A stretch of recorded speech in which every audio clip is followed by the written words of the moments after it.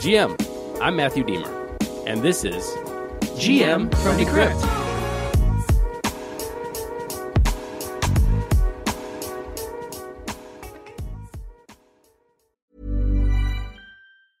Hiring for your small business? If you're not looking for professionals on LinkedIn, you're looking in the wrong place. That's like looking for your car keys in a fish tank.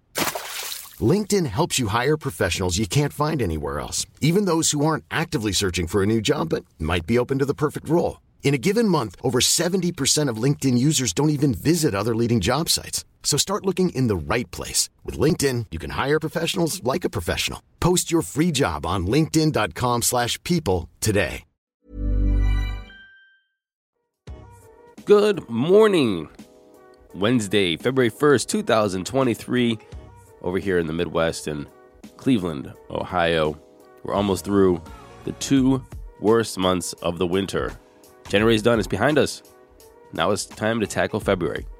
Once we get through this month, the silver lining of the summer and spring is upon us, and we'll come out of our hibernation, and then I can go work on my garden and drink beer in the sunshine instead of hiding in the depths of my living room. Now let's get into those crypto prices.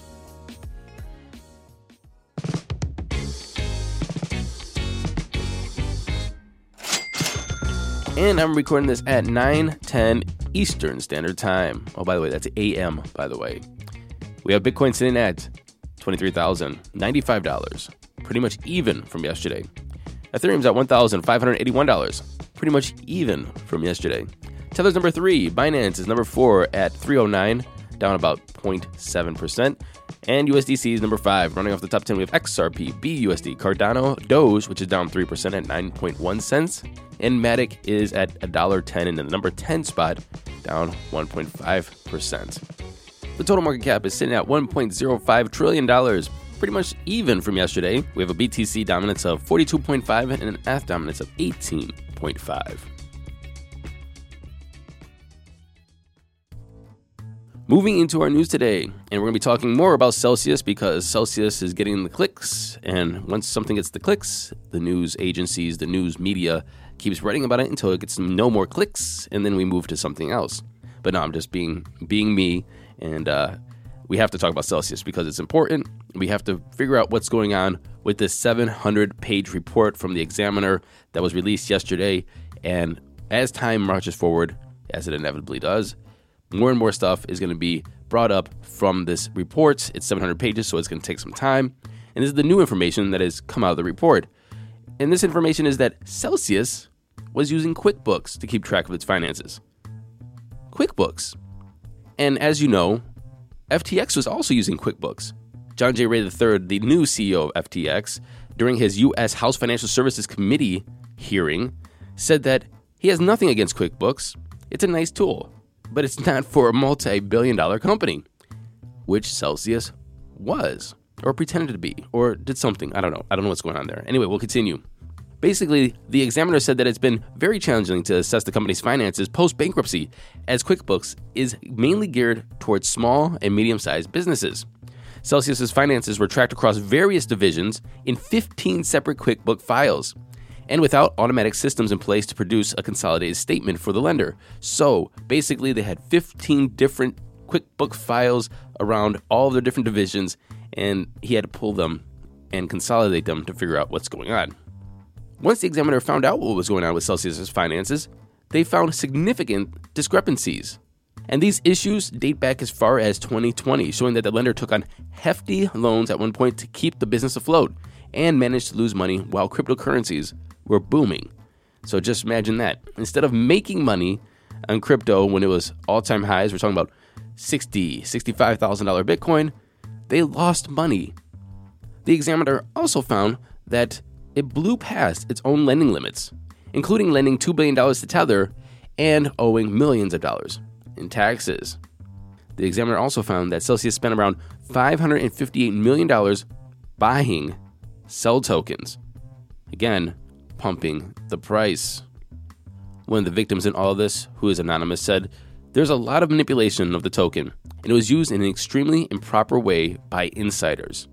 And the victims are taking notice." Speaking of the victims, Celsius released an official report on the upcoming withdrawals, and they provided a list of eligible users that can take withdrawals, what they can withdraw, and how much they can withdraw.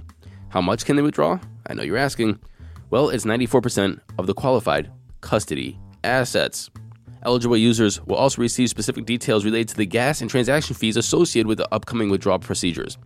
Eligible users who do not have sufficient assets in their accounts to satisfy the fees will not be permitted to withdraw their assets.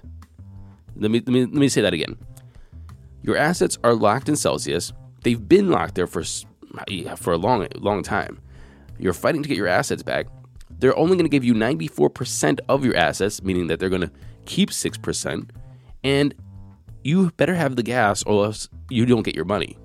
That is absolutely insane. And it's just insult with injury. You know, it's like cover the gas fees, allow people to withdraw. And you're keeping 6% of the funds. So at least hold those to make sure people can withdraw their money. Okay, so who can withdraw their funds from Celsius? Well, I can tell you, it's not everybody. Users who held their funds in Celsius custody program or in a withhold account can get 94% of their money back if those funds were only ever in the custody program or were moved to the custody program from interest earning or borrow accounts in the 90 days prior to the petition. And, this is a key one, their value is less than $7,500. Well, actually, it's $7,575. If your value is less than that, then you can access 94% of your funds. Basically, if you had a lot of money in Celsius, you're not getting it back yet. Moving over to the UK, the UK Treasury has outlined new rules that could see an increased responsibility placed on crypto firms when it comes to requirements for authorization and disclosure documents. This means that UK regulators would need to authorize crypto exchanges before they can set up shop in Great Britain. Applications would need to include the firm's business plans, outline operations, and provide a description of controls and risk management processes.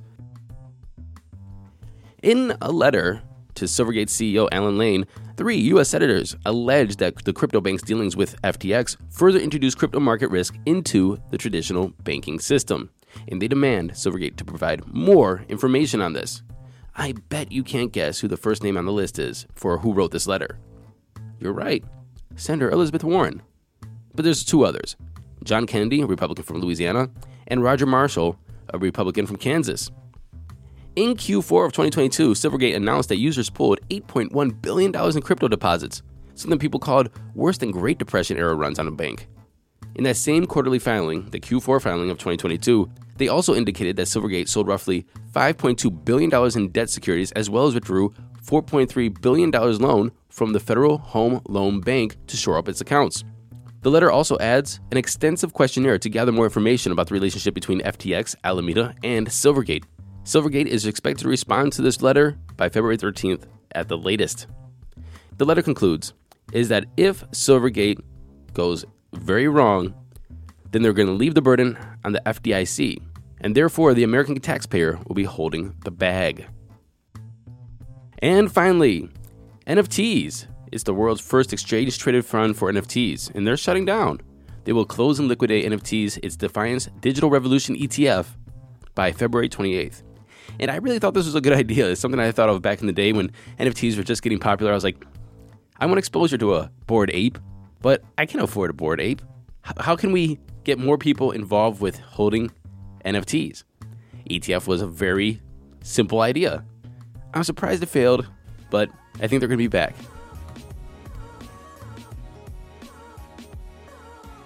Thank you for listening to this episode of GM. We'll be back tomorrow. Don't forget to go to Apple Podcasts, like, subscribe, share, and leave us a comment. And until tomorrow, happy hodling, everyone.